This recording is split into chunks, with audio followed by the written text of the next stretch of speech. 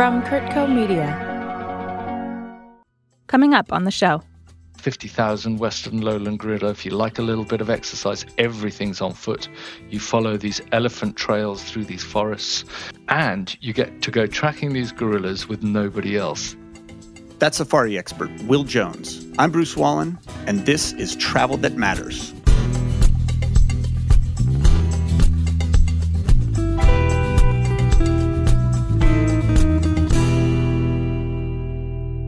Hey, everybody, and welcome to Travel That Matters. I'm your host, Bruce Wallen, and I've got a question for you. Do you think it's possible to do something that's not on Google? I had never really thought about that question until I caught up with an old friend of mine, Will Jones, a few weeks back. Will is the founder of the safari company Journeys by Design, and he's one of the most creative and passionate people I have met in the world of travel. He's constantly looking at new ways to approach African adventures, and he's currently on a mission to uncover experiences that you can't find with an internet search. He calls it off Google Travel, and for Will, that means wild adventures that no one else is doing, and yet they're done in a way that's safe and surprisingly high in luxury. Journeys by Design actually organized a trip for my family a few years back, and we went to this extremely remote national park in Zambia called Liwa Plain. There's only one lodge in the entire park, and we were the only guests there. Now, this is a 1,300 square mile park. It's about 3 times the size of Los Angeles, and we did not see another tourist the entire time we were there. Now, admittedly, that's not for everybody. My teenagers, for one, they didn't really like that part of the trip as much as they did others when, we were staying places where there are other people. But I personally loved it. And I'll tell you, we had an experience when we visited a school there. It was a tiny village about 3 hours by car from the camp. And we were there. Our guide told us it was probably the first time these kids at the school that we visited had ever seen a foreigner their age. They'd seen adults before, but never another kid. And it was almost like this whole scenario had flipped. And they were as interested in us as we were in them. And to see the mutual curiosity between my kids and the kids from this village was incredible. So we're going to talk to Will about how he pulls off some of these amazing adventures, as well as the very cool conservation and community work that comes out of them. But he's also going to give us his expert recommendations for every type of safari goer. The best destinations, itineraries, camps, whether it's your first time on safari or you're a seasoned vet of the sub-Saharan circuit. Will, so great to have you on Travel That Matters today. Thanks for joining us. Thanks, Bruce. Okay, I want to start off with the pole of inaccessibility. You and I had talked a couple weeks back, and you casually mentioned that your friend is building a camp right near the pole of inaccessibility. I consider myself a pretty well-traveled person, but I had no idea what that was. So tell us, what is the pole of inaccessibility and why on earth is your friend building a camp there? I'll be honest with you, I hadn't heard of the pole of inaccessibility until about 2 months ago when I was talking to a friend of mine called Ed Gowie, who's in search of giant tigerfish, so the freshwater fish, which is a favorite amongst anglers. But there is a Goliath tigerfish on the Chinco River in Chinco National Park in eastern Central African Republic, miles from nowhere. And I was just talking to him the other day, and he was talking about the fact that he'd built a camp 90 miles from the pole of inaccessibility. There is one on each continent, and gosh, it really gets the juices flowing, doesn't it? It's exciting, it's appealing, it's wild. So for listeners, I have since Googled the pole of inaccessibility, obviously, and it is the point on every continent that is the farthest away from any body of ocean, correct? Yes. Yeah, so in Africa, that is somewhere in the Central African Republic where there are giant Goliath tigerfish that this guy wants to go after. So I think that's actually a great place to transition into your concept of off Google travel. I would say that's, even though I did find, pole of inaccessibility on Google, this camp is pretty much off Google travel. So I love this idea of traveling differently, of going places that other tourists aren't going, and doing things that other tourists aren't doing. But with all the information out there about seemingly every destination on Earth, is that even possible anymore? It is possible. And it's happening now. We've got a database of nearly 50 experiences, which I'd describe as being broadly or entirely off Google. So, yeah, it is possible, but it obviously represents the results of a long journey. You can't just go and put your pin on a map and say, this is off Google and I know where it is and let's go there. It resides broadly in my head. And I think that's a big part of the point here, is that actually in order to access these areas, it's in large part in the hands of private guides, hosts who have relationships that are not necessarily written down or aren't sort of reflected on a platform where Google can commoditize it and commercialize it. I think it's the big opportunity. I think it's also really important that we go down this route because, one, for the spirit of adventure, two, for the low impact environmental paradigm, if you like, but three, because businesses need to stay relevant. You identify your niche and drill into it. Yes, I totally agree with you on that. However, sometimes people just want to go on an amazing safari and stay in the best camps and see the big five and do all that. So how do you tell me a little bit about that? When you have a client, first time safari goer, and they want to just do absolutely right and have the best trip possible. So we would define that as classic. And with rare, it's very difficult to stitch a whole rare program together. By the very nature of rare, there aren't that many of them. So it's quite difficult to stitch a whole rare program together. So you still rely on your classic. So take, for example, Odzala National Park again, this is a bit rare, and I'll come onto the classic, but Republic of Congo, Odzala National Park, some really lovely camps in there, Ngaga, Lango, and Mboko. Access to 50,000 Western lowland gorilla, run by a company called the Congo Conservation Company. I mean, it's really, really awesome off-grid, gorilla-focused park wildlife experience. But the quality of the accommodation is fantastic. I would also argue that luxury is defined more as space and the caliber of guides that host you, as opposed to the chandelier above the bathtub. However, for those that do want that soft adventure, and that soft experience into better known sort of parks and reserves. I mean, Africa is brimming with extraordinary camps and lodges. You are spoilt for choice. We tend to do that in a very private fashion. We tend to book out private camps. We're using private charter aircraft. High level of luxury meets specialism meets frontier. And so our job as an international specialist, if you like, that has no financial interest in any of those businesses, is to choose which ones make sense. And to be honest, East and Southern Africa, you're spoilt for choice. And that's been part of the problem as well, is that there's been so much inward investment into parks and into those safari lands, for want of a better description, that actually you start to lose the edge of the wilderness and the solitude and the frontier that I think a lot of us travel for, and which pushes us into this rarer space, which is why we look at Eritrea, is why we look at Sudan and Chad and the others, because in 20 years, that's where the next frontier lies. So you've mentioned, these private, maybe buying out a camp, things like this. Just to put this in perspective, a lot of your clients are high-profile people. I know you've taken Ralph Lauren on safari, on a private safari, and other very high-profile people who you may or may not feel comfortable mentioning. Tell me a little bit how that works about, like taking Ralph Lauren on safari. Where, is it that mix? Where do you go? Is it camp buyouts? And I mean, it just kind of shows at what level this can be done at. So, like I say, we've got so much choice that we are in that very privileged position of being able to curate a journey that has access to diverse culture, diverse ecosystems that support a whole heap of different types of wildlife, a whole range of different camps and lodges that we can pick from, the majority of which are seasonal or permanent camps.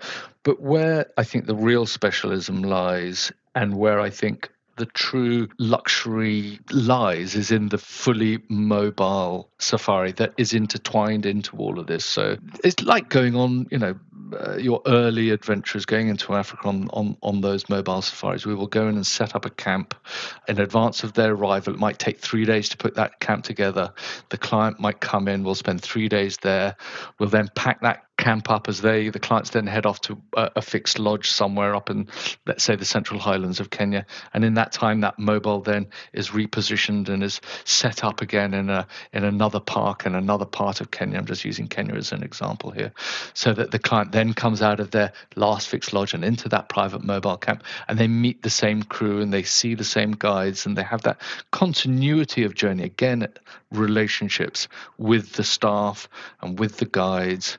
And And then being able to build in complete flexibility. So you have private camps, private vehicles. If you're up at the top end, we've got helicopters that are on standby. We might book out a whole ranch and you might just do off-ranch activities and come back home at the end of each day. So it's about knowledge. It's about your ability to tell a story over a map. It's about being able to understand the contours of that land. It's not an itinerary, and it's about being brave enough to go off plan, because all the best stuff happens off plan. So I want to go through a few different scenarios with you, and I want your recommendations on where we should go, what we should do, where we should stay. First up, okay, here's a person, a couple, whatever, never been on safari. They're looking at this maybe as a once-in-a-lifetime trip. Where should they go and why? I think if it's one-off, it's either Botswana or Tanzania. Why? Because I think if you're going to zero in on the two epicenter wildlife experiences, and if you're going once, that it's key that that's part of the mosaic, is your wildebeest calving on the southern plains of the Serengeti in January, February. So that's the Tanzania one option. Or it's the Okavango Delta in Botswana, which is equally extraordinary, completely different, but equally extraordinary. And then, you have Zarafa, you've got the Great Plains camps there. You've got some really fantastic premier level camps in the Delta, as you do in Tanzania. Tanzania has really raised its game in the last sort of 10 or 15 years. And then with Tanzania, you've got the East African coast as well. So if you want to get down to Zanzibar, that's cool. And that's a fantastic journey, Tanzania. Very cool. Okay, so I've done this epic trip. I've gone to the Serengeti and then skipped over to the Zanzibar or whatever on the Tanzanian coast. And it was supposed to be a once-in-a-lifetime trip, but now I am completely hooked. Where do I go next? I think Kenya. Kenya, to my mind, I think of all of them, actually, Kenya is my favorite destination. The sense that it has the diversity that I don't think anywhere else offers. And a big piece of that is northern Kenya. And 1/3 of Kenya's population live in the top 2/3 of that country. And you've got these different Nilotic and Omotic and Semitic cultural groups up in northern Kenya, the Maasai, the Samburu, the Rendile, and it's wild. This is community landscapes. It's unfenced. They're nomadic. They're rangelands. It's not to say that it's not without its conflict and its tension occasionally, but very rarely, almost never directed at travelers. But the cultural mosaic up in northern Kenya, linking in with some of the private reserves in the Central Highlands of Kenya, linking in with your parks like the Masai Mara, that is a really cool adventure in terms of second stage. And I will say, as a completely skewed Western perspective, the first time I ever got off a plane in the Masai Mara, I remember looking out and thinking, oh my God, this is what I always envisioned Africa. It looks like Africa to someone who grew up watching wildlife shows or what. It's just like, it's the picture that you have in your head from out of Africa or whatever it is. And it's so incredibly striking, that landscape, and it just makes you feel like, oh my God, I have arrived. I'm here. Okay, so we're going Kenya next. Okay, actually, let's switch directions here. Family safari. You've arranged one for me. Multi-generational. I got grandparents. I got preteens. I've got teens. I got the parents. So what is the best destination for that group where everybody's going to have a fantastic time? It generally boils down to one of two choices. I'd say either South Africa or Kenya. The South Africa option being a softer landing into Africa, probably maybe a bit more of a first timer, where you can combine your Cape Town, your winelands, your museums, your art galleries, exquisite cuisine, and attention to detail is sort of second to none. I mean, the South Africans, you've got to take your hats off to them. They do it extremely well. Fantastic wildlife in the Kruger. And you've got these private safari villas, which actually works. And part of the reason why I choose these two destinations, because they've really developed that private family safari villa thing, where the kids can make as much noise as they want jumping in and out of the pool. You've got your own kitchen, your own staff, your own chef, your own vehicles. It works really, really well. Again, Kenya, a little bit wilder, a little bit edgier, but up in the Central Highlands of Kenya, which I just mentioned, there's some brilliant private ranches with some brilliant private houses like Sirai or Arajiju, superb little sort of bases that you can sort of station yourself at, and you have the complete run of the place. So multi-generational works really well in South Africa and Kenya. Yeah, I mean, your point to Cape Town is, you've got incredible winelands there. You've got an amazing art scene with the new museum that's opened up there. I mean, it's an incredible destination to complement that safari experience, I feel like. Okay, so we've been to South Africa. We've been to Botswana, Kenya, Tanzania. Now you're that seasoned vet that we're talking about, and you want to push the envelope a little bit. Where do I go and why? If it was a different time, I would be suggesting Ethiopia. Right now, I am wary of it because of the civil unrest up in the north of the country. Of course, that will settle at some stage, but it's a complicated situation in Ethiopia, which would mean that I wouldn't. But under normal circumstances, somewhere like Ethiopia, mountainous, early form of Christianity, 5 of Africa's major river systems flowing out of the Central Highlands, their highest concentration of highlands anywhere on the African continent. It's extraordinary. We've just been into Eritrea, which is also equally fascinating. We're doing mobile camps with the Rashida, who are these Red Sea coast traders that came across from Saudi Arabia, 100, 200 years ago. I don't know any other company in the world that is doing that. That's another one of our rare off-Google experiences. Republic of Congo, I just mentioned it a moment ago. Odzala, fantastic accommodation run by Congo Conservation Company. The parks are amazing. 50,000 Western Lowland Gorilla. If you like a little bit of exercise, everything's on foot. You follow these elephant trails through these forests. You can only get through the forest because you're following these elephant trails. And sometimes these elephant trails are like 2 foot underwater, and you can be wading through water tracking forest elephant and forest buffalo and seeing some really unusual creatures like yellowback duiker. And you get to go tracking these gorillas with nobody else. It just gives you an indication of how little visited it is. If you go and do the mountain gorillas in Rwanda or Uganda, it's very strictly controlled, park permits and maximum number of people. In Odzala, you immediately get separated out. You get maximum of 2 of you heading out with a local pygmy bush tracker, and you get the whole experience to yourself. It's pretty mind-blowing. We're going to take a quick break, and we'll be right back to talk to Will Jones about some of the rewards and risks to this type of off-Google travel.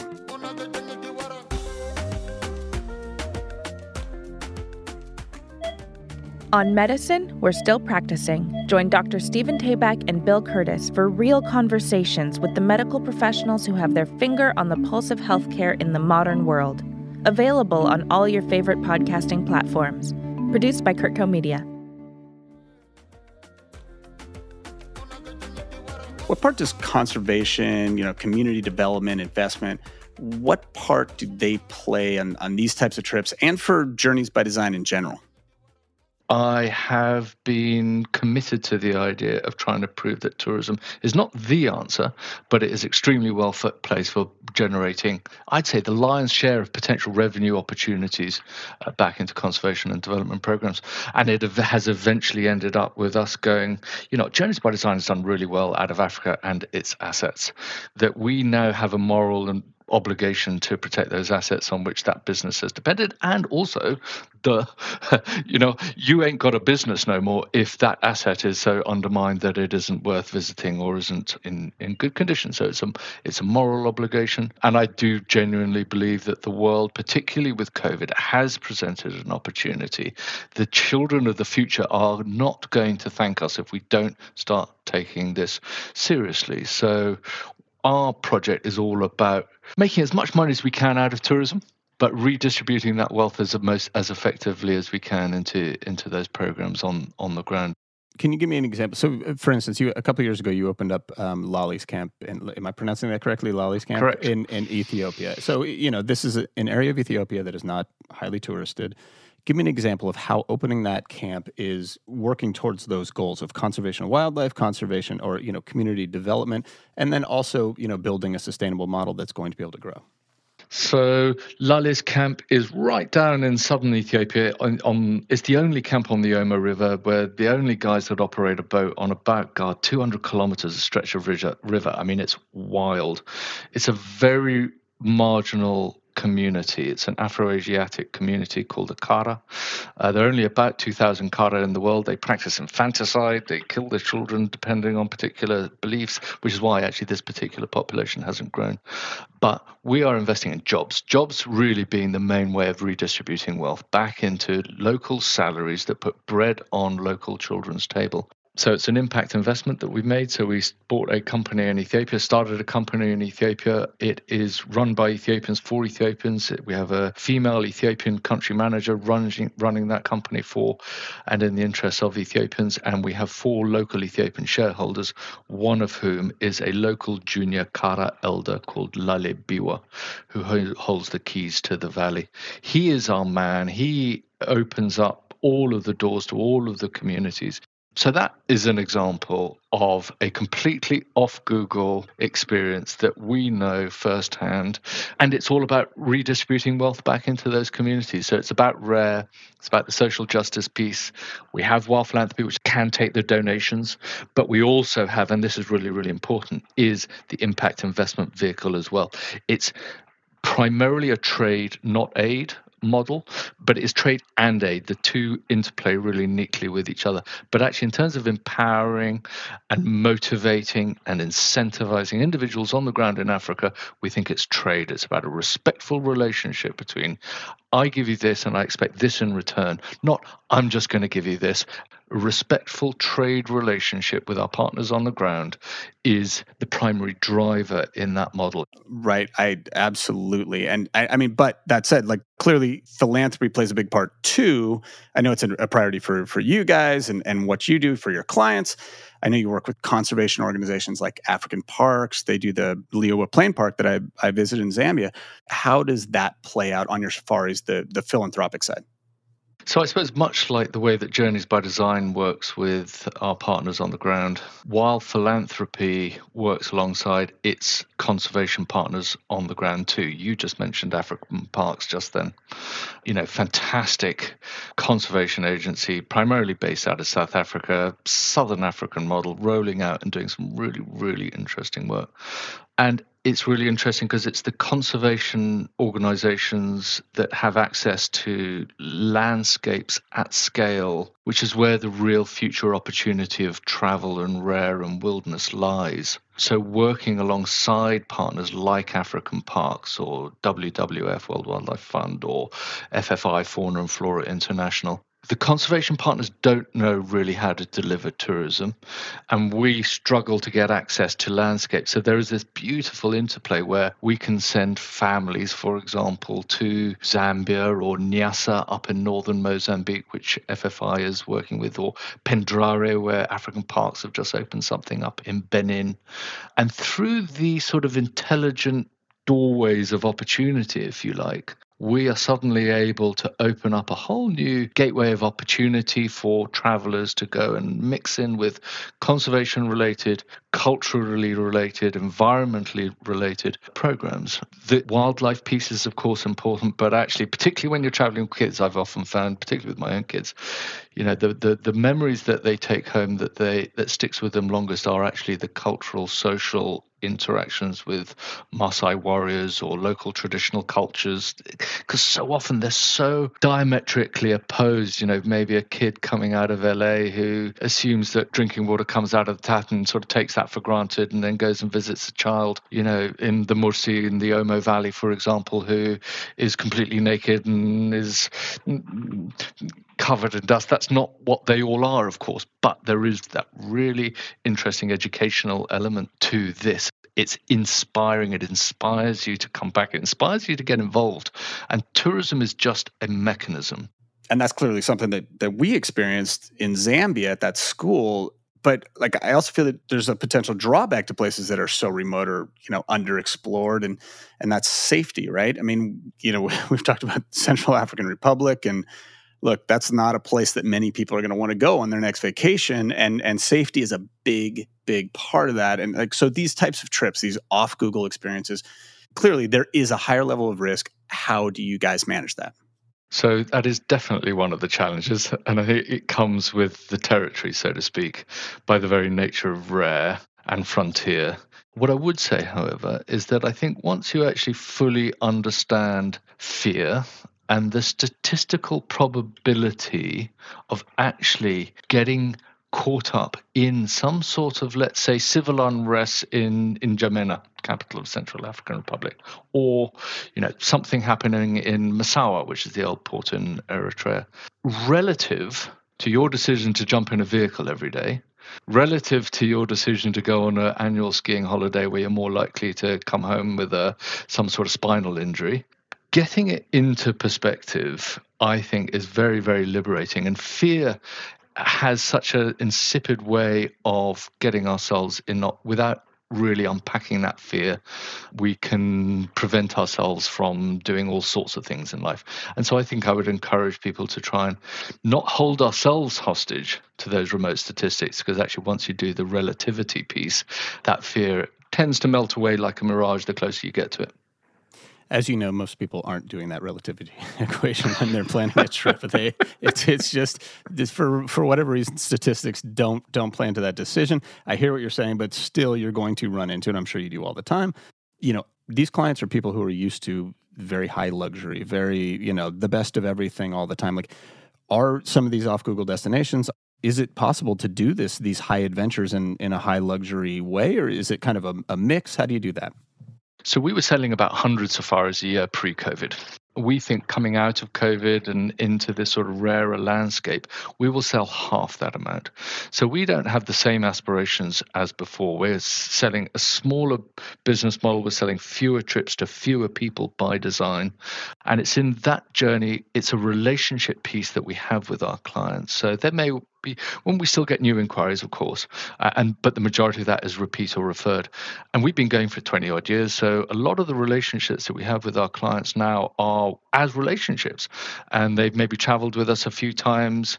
And so eventually they get to this point where they go, hey, Will, what do you recommend now? I go, well, okay, I think you're ready to go and do one of these trips. And do you trust me? Yes, we trust you. Should we go and do that together? Yes, we'll go and do it together. So I think it's about trust. A lot of it is about trust, and a lot of it is about being narrow gauge around it. We're not trying to scale. We're not looking for growth's sakes. If we grow organically, fantastic. But otherwise, I think the new narrow gauge, environmentally sensitive journey is more villagized. It's much smaller scale. Let me ask you this. You are in the business of creating moments for your clients, and you have for many, many, many clients, including myself. When was the last time that you had a moment on safari? So I was in Eritrea. If we define safari as to travel, as opposed to necessarily being just wildlife, we were in the Dahlak archipelago with a photographer called Don McCullen, who's quite a famous war photographer. He's in his 80s now. He's had a triple heart bypass, and he wanted to come with me to go and do a trip into the Dahlak archipelago, which is in the Red Sea off Eritrea. And we had found these two little islands called Dollul and Durgella. And we took a little fly camp on the boat, and we went and set the fly camps up on these little beaches. And we had basically run out of fish to eat, but we had some vegetables. And we came up to this, we're out in the sea, we're sort of parked off from the beach. There's nobody around. We haven't seen anybody. We didn't see a single other traveler in the entire 2 weeks that we traveled around there. And there was just this moment we came up to this fishing boat, and we didn't exchange money. We just exchanged smiles and a conversation and some bananas in return for 2 kingfish. And we went on our way again. We ate that kingfish on the beach that night in a tiny little sort of canvas tent that we'd popped up on the side. Nothing fancy, but like I say, the luxuries in the frontier and the caliber of guides that host you. And I always remember, it's like, when was the last time we traded like that? It felt like we'd gone back to some early roots, and then waking up the next morning, and that fishing boat had actually anchored right off the beach, and the guys on the boat were praying towards Mecca as the sun was coming up. And it was just an extraordinarily powerful reminder of, I think, humanity and where we've all come from and where we're going and what we've lost in this journey towards modernization. And you come back to the bridge where Homo sapien effectively branched out of Africa. Wasn't the Sinai, but was that bridge between basically Eritrea and Yemen. And it was like very, very powerful. I think we've lost our way in some ways in this journey towards modernization. We've lost a lot of what the traditional values and benefits of traditional society taught us. And so that really got me just then. That's amazing that a simple act like barter, a moment like that is what sticks with you and what is the fundament. It's not the chandelier in the camp, like you said. It's that, and that's what travel's all about. That's fantastic, Will. Yeah. Well, we will keep on supporting you, Will, and Journeys by Design. We wish you the best of luck, and thank you so much for joining us on Travel That Matters. Well, Bruce, thanks very much for having me. Really appreciate the opportunity. And now for the Wallen Wrap-Up. Okay, I'm slightly obsessed with this whole concept of off-Google travel, but it's not just in Africa or on safari. This is really something that can happen just about anywhere. I mean, a couple years back, I was camping with my son and a couple of friends in the high Sierras. To set the stage a little bit, there had been a drought in California for several years. So snow levels had dropped way down, making certain parts of the mountains accessible that hadn't been in many, many years. And my friend found this lake on some topographic map, and we just decided to go for it. So we start hiking, we go, the trail ends, we keep on going. We were scaling waterfalls. We were like hacking our way through bushes. And just when we were ready to quit, I was the first one ready to quit. I was done. Just when we were about to quit, we come over this ledge, and before us is this magical, sparkling lake with peaks rising all around it. So we walk down to the water, we start, casting our fishing lines in there, and we start catching trout after trout. And I had this realization, this place hadn't been fished in who knows how long. Like, no one had been to this lake in years. I can't say that with any kind of authority, but I'm pretty certain we're the only people crazy enough to go to this place. And this place had been inaccessible. And it was a sense of like, wow, we are doing something that no one else has done. And that sense of making a little extra effort and doing something that no one else had done, it was so rewarding and bonding. It's something my son and I still talk about, and he cites it as his greatest travel memory ever. Now, that experience, our experience, it doesn't compare to some of the stuff that Will is arranging in Ethiopia or Eritrea or wherever it is. But that concept of off-Google travel, it's something that we can all embrace no matter where in the world we are. We'd like to thank Will Jones for joining us today on Travel That Matters. For more information on luxury safaris with Journeys by Design, please check out our show notes or visit kurtco.com. This show is produced for Kurtco Media by AJ Mosley and Dara Stone. Music by Joey Salvia. I'm Bruce Wallen, and we'll see you down the road.